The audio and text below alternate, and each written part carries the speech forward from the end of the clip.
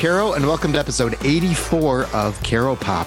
Tickets are now on sale for a Caropop live event, a July 31st onstage conversation with actor, singer, director Michael Shannon at the Club Space in Evanston, Illinois. Go to evanstonspace.com for more information and to buy tickets. Our Caropop guest this week is Devo lead guitarist Bob Mothersbaugh, a.k.a. Bob One. Bob belongs to one of the band's two sets of brothers and one set of Bobs. Bob's older brother is Devo co-founder and frontman Mark Mothersbaugh. The classic lineup also included the Casale brothers, Gerald, who shared most of the songwriting and singing duties with Mark Mothersbaugh, and Bob, a.k.a. Bob Two, who played keyboards and rhythm guitar. Drummer Alan Myers didn't have a brother in the band, but when he joined, he was replacing Jim Mothersbaugh, Bob's and Mark's younger brother. What was life like when the Mothersbaugh brothers were growing up in Akron, Ohio? Were they a musical family from the start? How did Bob pick up guitar and start playing with Mark, and eventually Devo? Years before the 1978 release of its debut album, Devo recorded an especially woozy cover of the Johnny Rivers hit Secret Agent Man, with Bob One singing. Secret Agent Man. Secret Agent Man. That version, along with an early take of Jocko Homo, wound up in Devo's short 1976 film, In the Beginning Was the End, The Truth About De-Evolution. They used to screen that short before concerts. You should track it down on YouTube. Secret Agent Man resurfaced in a less freaky version, with Bob still singing on Devo's second album, Duty Now for the Future. Secret Agent Man. Secret Agent Man. David Bowie became smitten with Devo and almost produced the first album. Bob explains how Brian Eno wound up taking the reins. Although Devo has a reputation for being a synth band, the debut album, Q, Are We Not Men, A, We Are Devo, is a piledriving guitar album with Bob One's playing out front. Bob has co-songwriting credits on Gut Feeling, which is one of the great guitar intros of all time, plus Space Junk, Sloppy, and Shrivel Up. What was the band's dynamic like back then? How did Mark Mothersbaugh and Gerald Casale introduce songs to the band so everyone could shape them? Bob Mothersbaugh co-wrote 3 more songs for Duty Now for the Future, Wiggly World, Pink Pussycat, and Blockhead, and tells an excellent origin story about that last one. He has writing credits on some later songs too, such as Cold War on Freedom of Choice and Through Being Cool on New Traditionalists. But Mark and Jerry were the dominant songwriters going forward. Something also changed in how they were conceiving and presenting the songs and how the songs were being performed. How did Bob feel about being the guitarist in a band moving deeper and deeper into electronics? What was the surprising change in direction that Mark and Jerry decided to pursue for Devo's third album, Freedom of Choice? Did the band expect With It to be its breakout hit? What dark impact did the new fame and fortune have on Devo's members, particularly Bob One? As the band became more reliant upon sequencers, drummer Alan Myers left, and Bob has some feelings about that period as well. He plays guitar on the 2010 comeback album, Something for Everybody, but did he enjoy that music and that experience? We'll let him tell it. And what's the state of Devo now? Bob Casale died in 2014, and Alan Myers died the previous year. The band has continued on, but when Gerald Casale was a Caropop guest last summer, he wasn't shy about expressing his frustrations with Mark Mothersbaugh. Have fences been mended before the band travels to Europe in August? What does Bob One remember as the peak Devo experience? You'll hear all that and more in this Caropop conversation with Bob Mothersbaugh. If you live in a small town, you might meet a dozen or two young alien types who step out and dare to declare, we're through being cool. We're through being cool. Are you in your studio? Is that your basement studio or? It's Mutado's basement studio. Nice. So that's you and Mark, and it's where you guys work on soundtracks and stuff, right? Yeah. It's a building on Sunset Boulevard. When you were growing up, at some point there were 3 Mothersbaughs in Devo. Were you guys like this musical family when you were growing up? Did you put on like little music shows in the living room and stuff? No, but every Saturday we had to take piano lessons from the organist at church, Mrs. Fox, and she would come and like whoever was old enough would have to take lessons. So we got indoctrinated into music pretty early. And My dad wanted to be a clarinetist when he was younger, so he was really into like Dixieland jazz. He would make all the kids clean up the house while Dixieland jazz was blaring out of the speakers. And, so we got a lot of musical influences. So, and is this in Akron? Yes, in Akron. So how much did kind of being in Akron, do you feel like shape your musical sensibilities and just where you grew up? As far as shaping it just, when we were Devo, we played for a couple of years just in Akron, and we weren't like critiqued and panned for a bad performance or something. We were allowed to experiment for a couple of years before we started going to New York. Right. You were all learning piano. At some point you picked up the guitar. Was it sort of clear that each of you had your own sort of talents and interests? Not clear, just, I started out, played keyboard in a band for one day, but I just wasn't really good enough at it. So I started playing bass, and I would play with Mark a lot. He was into organ players that just had like a bassist or something, and he and I would jam a lot. And then he was in a band, and the guitar player had an extra guitar that he let Mark bring home and play with. And I just started playing with that and found out that that's what I liked. Do you remember what kind of guitar it was? It was a Gretsch hollow body electric. Nice. Yeah. The George Harrison model. Might have been. Were there guitarists that you admired? Like, were you like, or was it more just, hey, I just enjoy playing this? Well, I liked Keith Richard a lot. Chuck Berry. I kind of started with Keith and then went backwards to Chuck Berry. Right. As did Keith. I met Keith once in the 80s at a club in New York, and I was so nervous. I told him that next to me, he was the best guitar player in the world. Of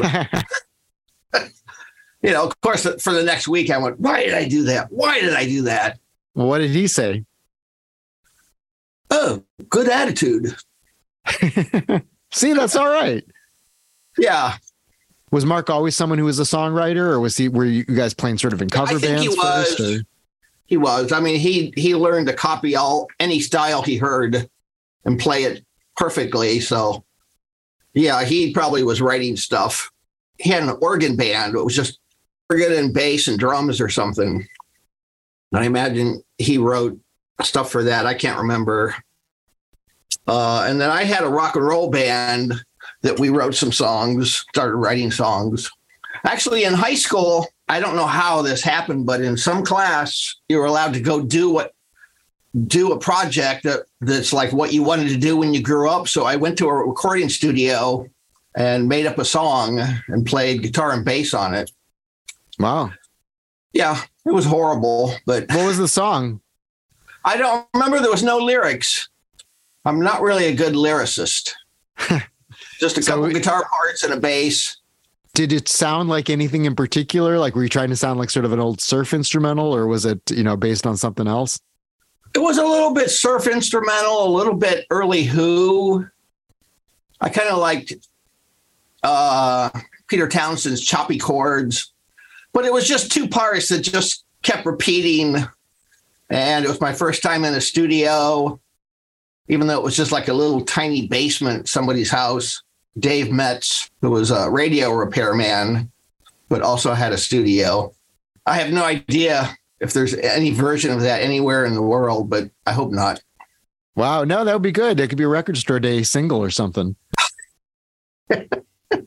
Nah, you'd change your mind if you heard it. You never know. Do you remember the first record you ever bought? I don't like to tell people this. Good. It was the Singing Nuns, a 45 of the Singing Nuns singing Dominique. I was very young. And I had a dollar in my pocket and went to the music store. So you brought it home and said, look what I got. Yeah. Did you and Mark, did you have like similar musical tastes in general growing up, or did you sort of veer off in different ways? early on, Mark and I used to sit down in the basement on the pile of dirty clothes, and he would put records on. Like I remember the Kinks and Eric Burdon and the Animals, and I can't remember who else, but we just listened to everything. And your brother Jim, was he the original drummer in Devo? And what was his sort of role in all of this, your musical family growing up? Well, the rock and roll band I had, he was in it with me. We were writing songs and playing around town. I don't know. He liked drums, even though he had taken a lot of piano lessons. Why did he not stick with the band? With Devo, that is. Well, there was a period where we were down in the basement in Akron and nothing was happening. We would play like once a year. And he just said, I gotta like make some money. So he started a musical instrument repair shop and just kind of fell out. And I think maybe Jerry is a hard person to work with. I think he kind of intimidated Jim a little bit. Yeah. So tell me about like when you first sort of hooked up with Jerry and how, and obviously, Devo wasn't just a band, it was also a concept. So was it sort of a matter of getting along musically, but also sort of signing on to this, vision that had to do with the presentation and the ideas and all of that? I worked a day job and saved money and bought amplifiers for my band, the rock and roll band. So I had a couple guitar amps and a bass amp. And at some point, Mark and Jerry just came and said, hey, why don't you be the guitar player for Devo? And I think they just wanted to use the amps. They wanted like real amps. But I had gone to see them and it was like, oh, this is different. They played somewhere in Kent at, a little tiny student dorm theater or something. And it didn't make me say, okay, I got to quit what I'm doing and join Devo. But when they asked me to play, I went, okay. So what did you think of those early years? I mean, it was relatively out there by the time, the album came out, but that's in sort of the scheme of like rock music and pop music. But when you listen to like the early stuff, it was very much more out there. Like how did you feel about all of that? Well, there wasn't a lot to do in Akron. And, it's like arena rock was out of the question. There was no way we were ever going to be able to do it or, and we didn't want to.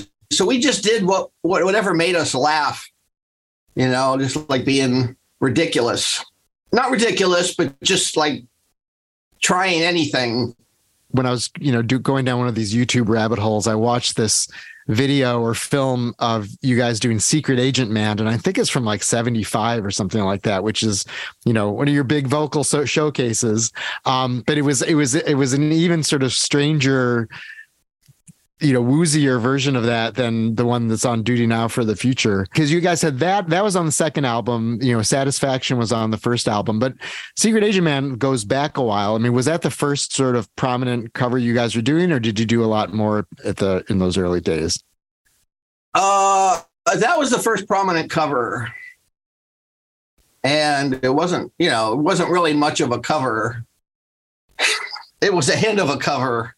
So why that song? Was that a song that you just loved, or is just sort of fun to play along with, and it just sort of came out? I'm not sure why. I have no idea. And how much were you singing back then? Because you don't do a lot of leads, but that was one of them. If you listen to the hardcore album, I sing more on that than I do on, any of the Warner Brother albums. Right. So why was that? Did you move away from singing on purpose, or?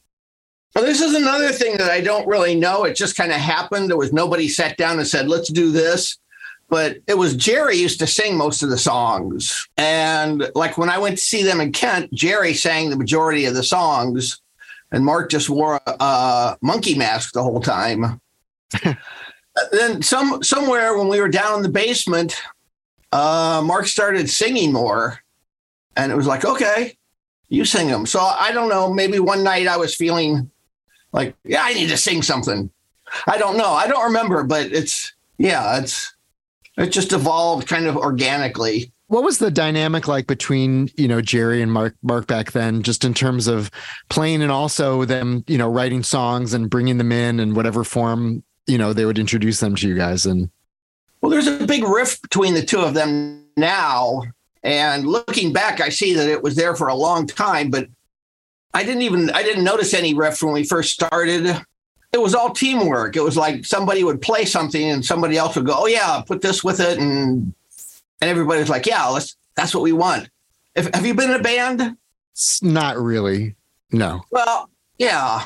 It just, when you're in a room with 3 other people, things just come out when you're just there for hours. So was it more like early on sort of this organic thing where you guys would just, be in the room trying to create stuff together, and then later it became, okay, I wrote this and I'm bringing this in, and here's the demo for you to listen to, or here's the song I'm going to play for you on my guitar, and have you guys figure out. Right. Yeah, no, it was always more organic. Jerry had a song called Auto Mowdown. And one day we were, my brother and I were in the basement. He was playing drums and I was playing guitar. And I started, instead of just going do or something like that, I started playing chords and stuff. And Mark and Jerry were upstairs and they ran down, and Mark immediately started going, and Jerry started singing his song, and it was like, oh, there. Did that feel like the first sort of organic Devo song in a way? It kind of hinted at something else. Most of the Devo songs were more single notes. It felt a little more fleshed out. Yeah. What was the first Devo song where you thought, oh, this is a great song? Well, that's a tough question. Well, now this is embarrassing because I remember the song, but I don't remember the name. Do do do do bow down down down ba down down down down bow down bow. I'm trying to name that tune. But because I got to just like play crazy lead guitar, that was a sort of in my rock and roll vein, and it was just a lot of fun. Well, it's interesting because Devo became known as a more electronic band, but certainly that first album is a real guitar album. I mean, did you feel like, in the early days you were the guitarist in a guitar band? Well, in the early days, no, I was just one instrument. It just happened to be guitar. Like we used to play shows where we just had one amp and a TAC 4-track mixing board, and we would all plug into the mixing board. Like I could use my amp, just the head. I could just plug the head into it, and we would just come out of one amp on stage. And it was just we were just four parts. When it came to the first album, by then we started playing like a real band. When Jim had left for a while, and I brought in Alan to play drums, and Bob Casale came back. It's like I always, I love guitar, the sound of guitar, and so it was kind of fun.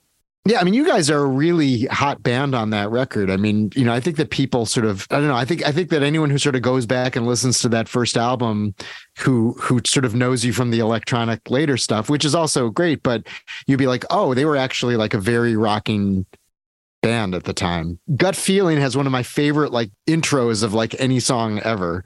Just that guitar that just sort of keeps, sort of building and building and building. Do you remember how that came about? Because I assume that's you doing that riff that just sort of keeps cycling through. No, I'm actually playing the other part.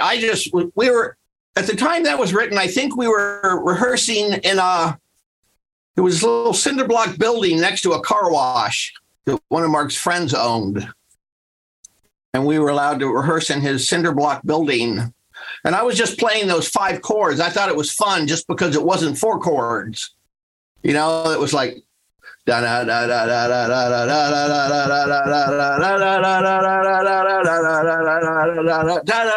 fun to add an extra chord in. And then Mark just started singing over it. And Bob too came up with the actual picking part. It takes so long to get going, and it's really exciting. And then you just have that great first line from Mark where like something about the way you taste makes me want to clear my throat, which is just one of the funnier first lines of any song ever, I think. Yes. It made us laugh. At what point did sort of the costumes and uniforms and visual presentation become a key part of it? And how did you feel about that? I was okay with it.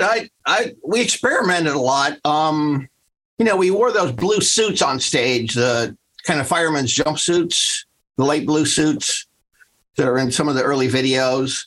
Right. One time I found this safety pin, like a giant safety pin, like about a 6-inch long safety pin. And I said to Jerry, oh, we could like wear diapers on stage. So we actually took towels and we bought a bunch of those safety pins and like safety pinned the towels on like diapers. And we're playing somewhere like at the Crypt in Akron. And it was like after 2 songs, it was like, oh, shoot, we're going to be up here for another 45 minutes in these. This is like, it was one of those ones where we only did it once. But, you know, we were up to trying things. And this goes back to like what I said, where we got to like hone everything down before we got out of Akron. Because Mark and Jerry had this silk screening company, and they silk screened signs for an industrial supply company. And that's where they found those yellow suits on a shelf in the place.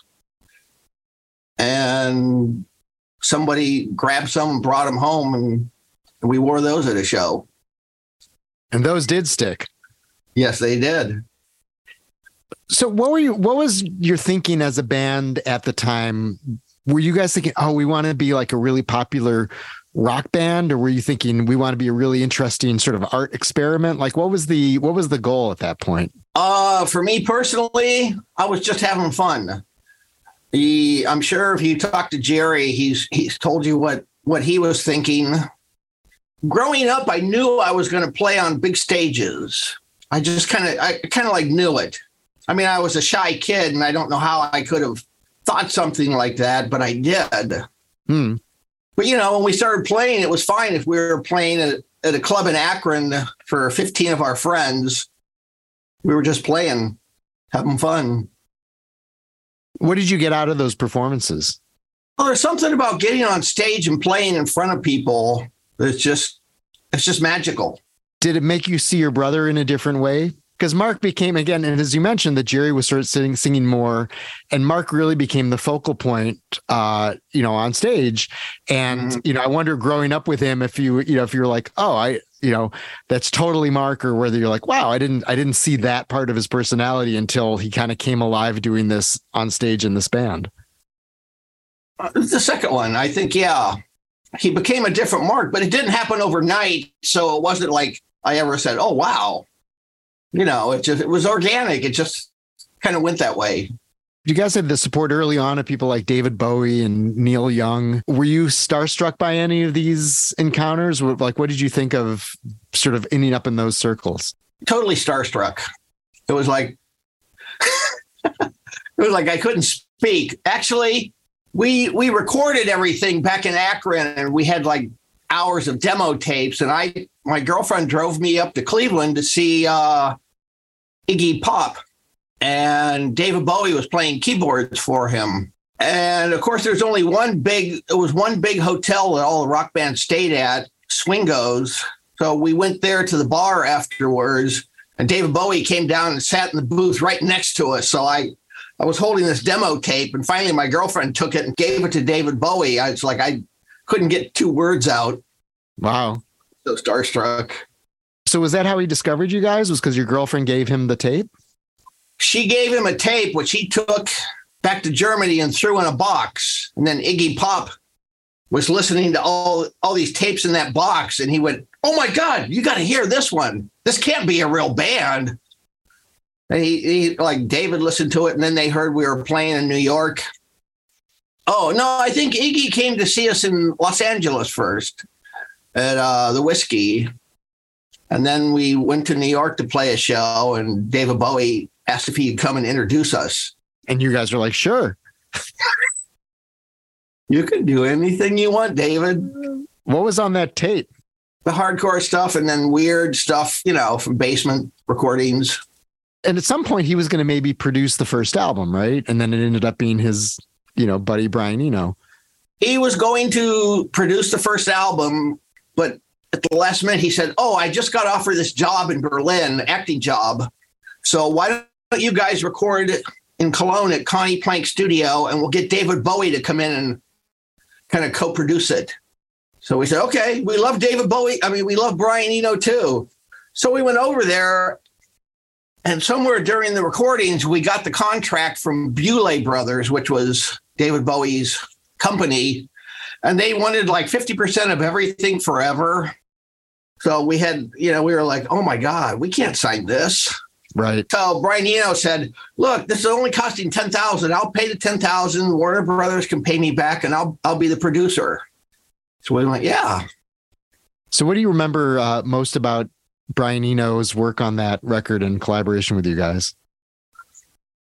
Oh, I love Brian Eno. And I love all his stuff, especially his solo albums, the first 2 solo albums. But sure, when we were there, we had been playing for several years, playing the same songs, and we were really tight. He said, okay, guys, just set up and play a song. And they had this crazy tape recorder that was 40 tracks, a 40-track Stevens multi-track tape recorder. So he would take tracks and like add effects and record them on separate tracks. And the effects weren't even, most of them were like little pedals, but he would put effects on each instrument and record them over here. And we'd come in and listen to the song after we played it. And he'd put in his effects and we'd just be like, no, take that one out. Take that one out. We just wanted to sound like what we did live. So he was kind of hamstrung. In the end, did that album sound like you guys thought you sounded, or did it sound Eno-esque? Pretty much it sounded like us. He did some stuff where he sang the background on Uncontrollable Urge. He's got an uncontrollable urge. I think he and David both sang on that. Really? I didn't know David Bowie was on that. I think he did. I think that's what Mark told me. Wow. I mean, I was there. I don't remember. I was probably in the house like at the time, but there's subtle influences. Brian had subtle influences on the album. Do you remember at the end of that process just hearing the album and thinking, wow, this is our first album? And do you remember sort of what your reaction to it was? I loved it. It was delayed because of Warner Brothers and Virgin Records having some lawsuit because we tried to get out of the Warner Brothers deal to sign with Virgin. But when it came out, it was announced, I was back in LA and they announced that they were going to play the Devo's first album from start to finish on K-Rock. So I just jumped in my car and just started driving with the radio up all the way. And it was, I'm surprised I didn't kill somebody or get pulled over for speeding because I just drove all over LA for that 45 minutes just going, oh my God, oh my God. They tell us that we lost our tails, evolving up from Mills Hill. Our sails just wind and sail. Are we not mad? Yeah, my introduction, which was probably a lot of people's introduction, and I was like, 14 or something like that, was seeing you guys on Saturday Night Live. And I think that the Rolling Stones had been the musical guest the first week of the season, and then you guys were the second week, and I was like, what is this? And I thought it was really cool. But I remember you playing Satisfaction and Jocko Homo. And what was that like for you? Again, you're stepping into onto that stage that Rolling Stones had played on the week before. Band from Akron, doing your stuff. We were a great band. We were really tight and very confident. But, we were still kids. I remember calling my mom, like, between songs back in Akron, going, did you see that? Did you see that? We're going to do one more. And I remember we played a little bit slow. We weren't quite so stiff looking. But when Lorne Michaels came up and said, okay, guys, 10, 9, 8. Remember, 40 million people are watching and they want to be entertained. 2, 1, go. We just kind of like stiffened up and like really exaggerated robotic moves. He really said that? Yes. Like, what was the purpose of him saying that? Like to get you guys feeling better about things? Like that seems a little counterintuitive. Like, oh, if you want to scare I have no idea. That's funny. I have no idea, but it scared the hell out of me. Did you, when you did the second song, Jocko Homo, did you feel, was that different because you'd already done it once and now you could just sort of loosen up a little bit? Yeah. We had played those songs so much, it was just muscle memory. Like you didn't even have to think about playing. I saw you a bunch of times, and you could find this all on YouTube, and I recommend people out there listening that you do this. You guys played a bunch of times on Fridays, and there's some awesome performances from you on the show Fridays. What was the vibe on Fridays like compared to Saturday Night Live? Well, Saturday Night Live was like the pinnacle of a band being on TV. It's like, it doesn't get any better than that. Fridays was like kind of a wannabe Saturday Night Live. Right. So it was like, okay, we do what we do. It was no big deal. Larry David was in the cast back then. I don't know. They should like get you guys on Curb Your Enthusiasm now or something. When you went to do the second album, Duty Now for the Future, the producer was Ken Scott, another guy who'd worked with David Bowie.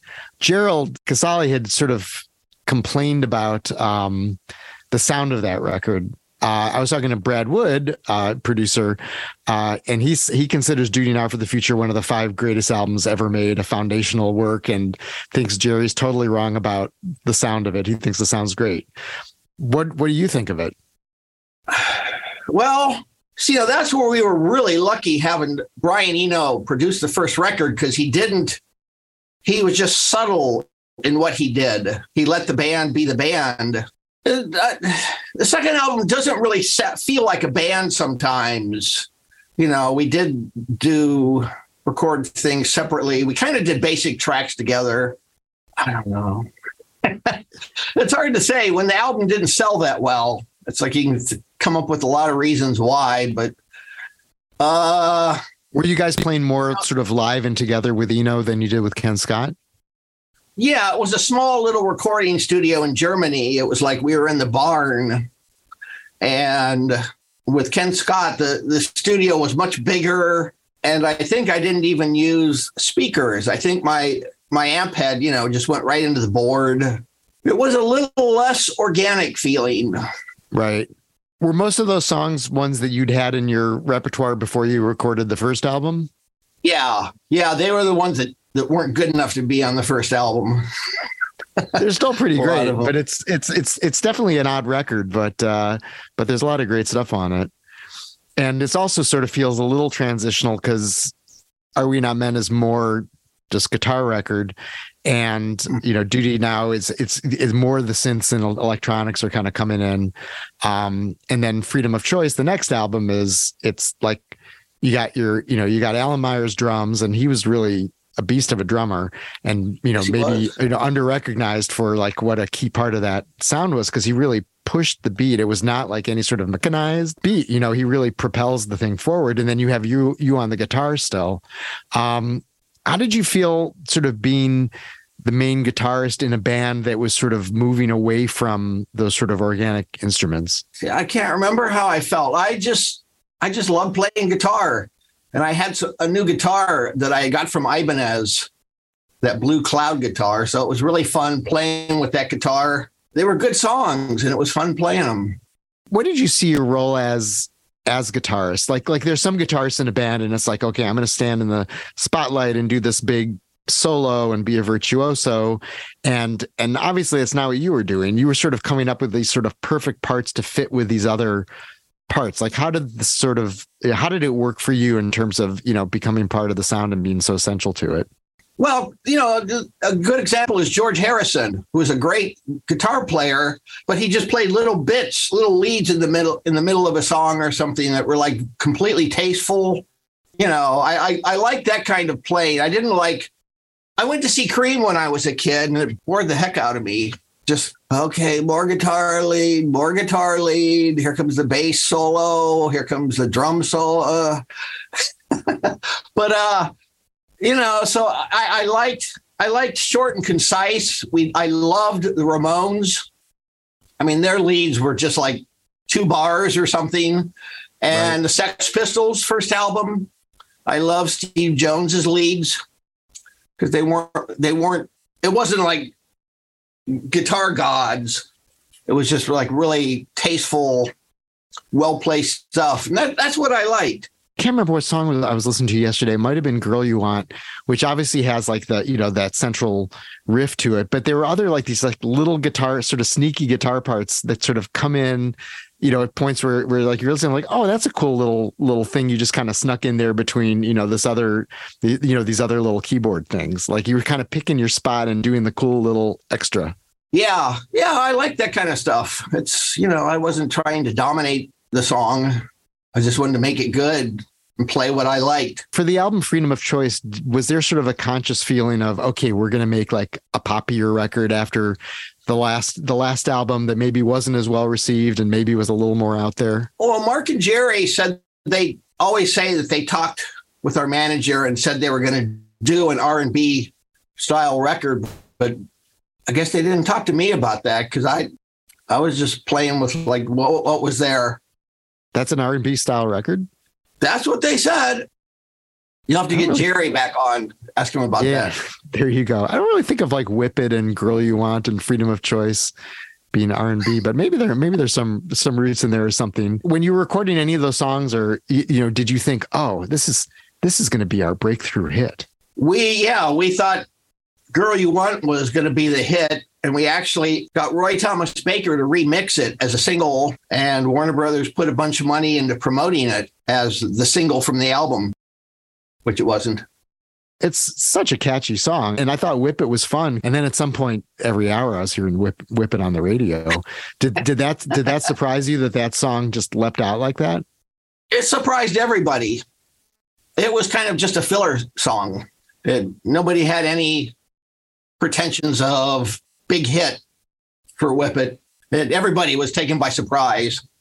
Apparently, it started down in Florida at disco clubs, gay discos, where they started playing Whip It.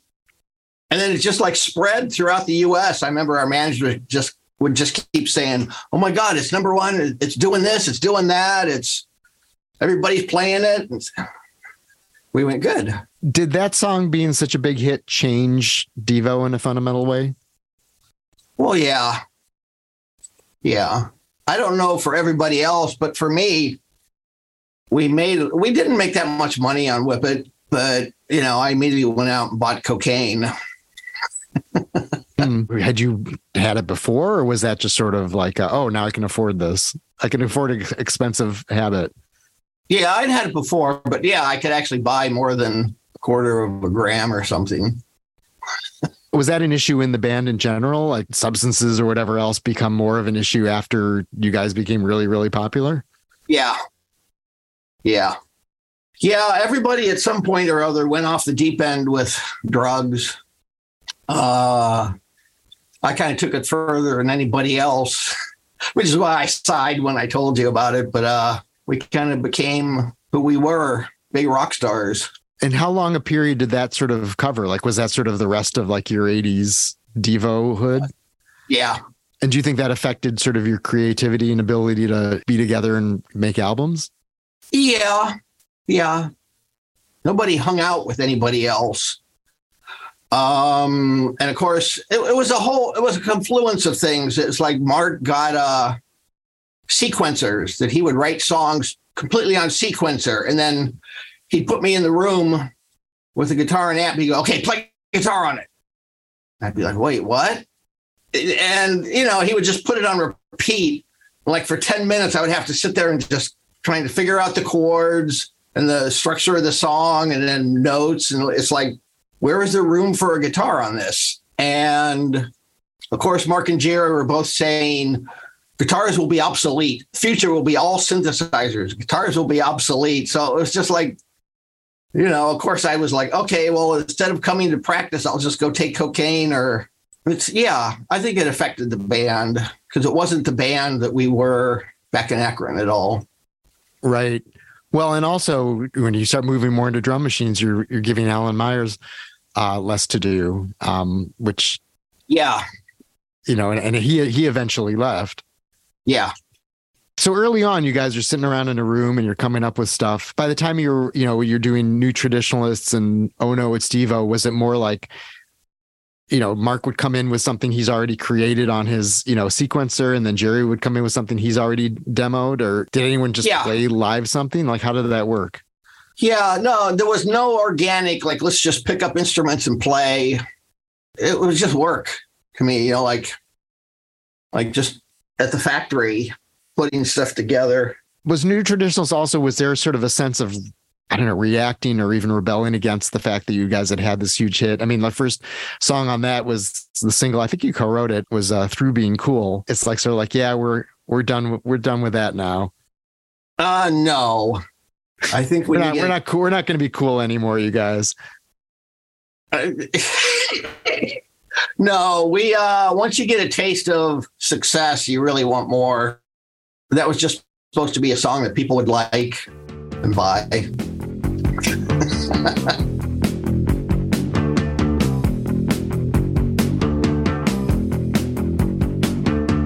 You've written Wiggly World with Jerry and Blockhead and Pink Pussycat with Mark. What were those like sort of co-writes like, you know, when you were working with, you know, either one of them? Well, like Blockhead, it was recorded originally written in a basement in Akron where, you know, I just wanted to write something that wasn't 4/4. I think it was like 11/4 or 11/8 or something like that.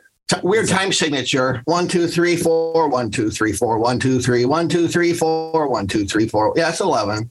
I wrote that and was playing it. And then Mark came down and started. He goes, "Oh, you got lyrics for that?" And I go, "No, but I was kind of thinking of that commercial, that sinus medicine commercial where the person had the blockhead.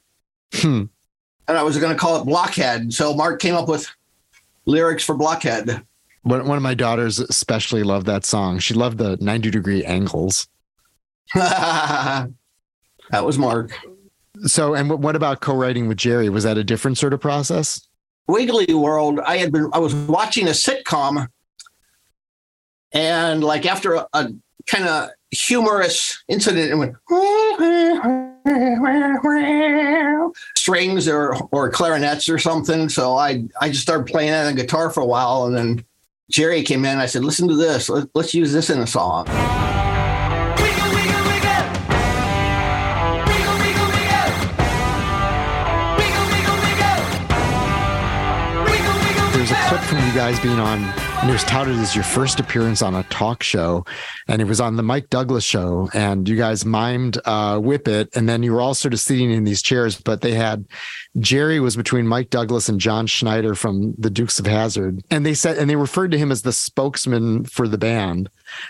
Was that generally the way it was perceived among you at that time, that Jerry just sort of talked for everyone? He usually did. He's very concise and almost like he would have been really good on a debate team. Right. And so it's like, you know, nobody wants to hear me sitting there going, "Yeah, I just like to play guitar. I just have fun playing guitar." So we let him talk. And the more we did that, the more he became the spokesman. Was there, you know, any sort of growing rivalry between him and Mark, just in terms of being in the spotlight and being recognized and writing, you know, whatever songs they were writing? I'm sure there was. I didn't notice it at the time, but I'm sure there was.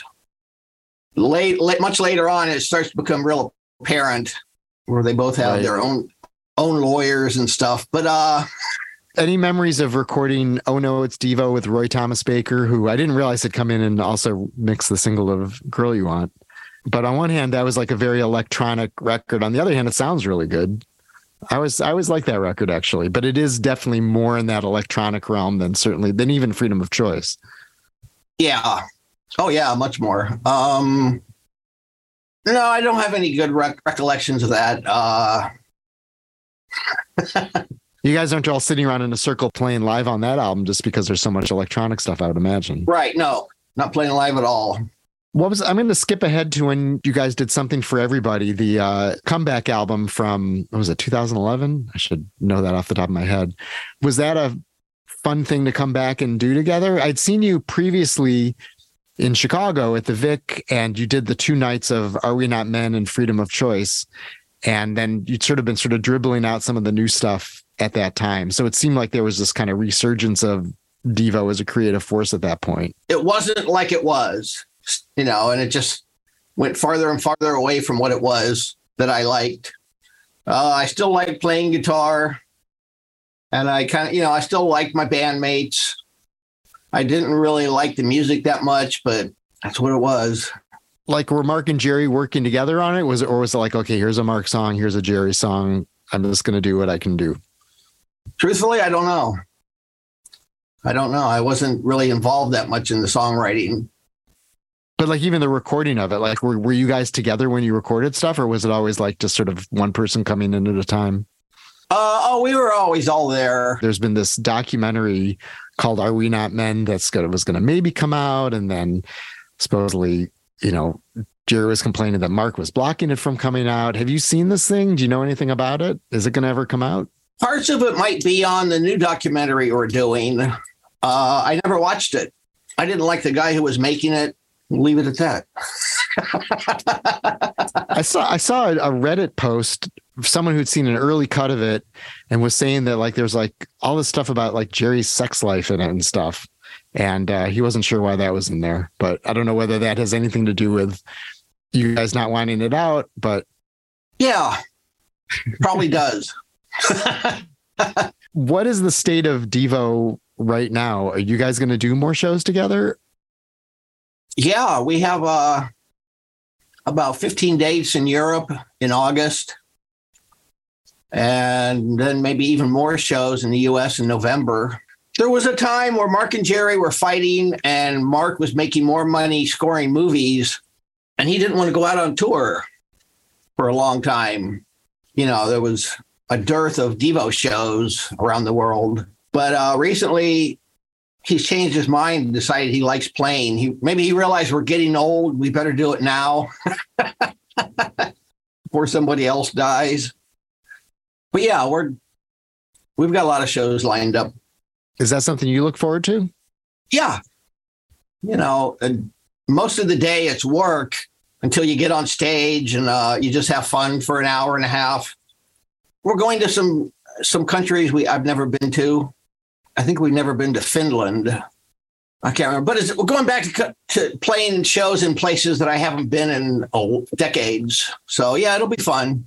Put the Energy Domes back on. One last time, yeah.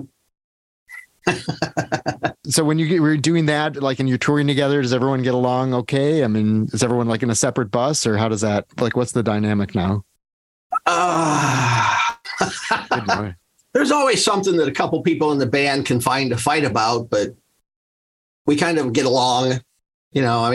People don't sit right next to each other at the airports or or whatever. We don't share hotel rooms.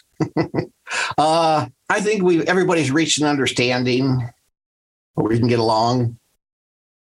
Are you working with Mark on Mutado stuff in the meantime? I mostly do my own shows.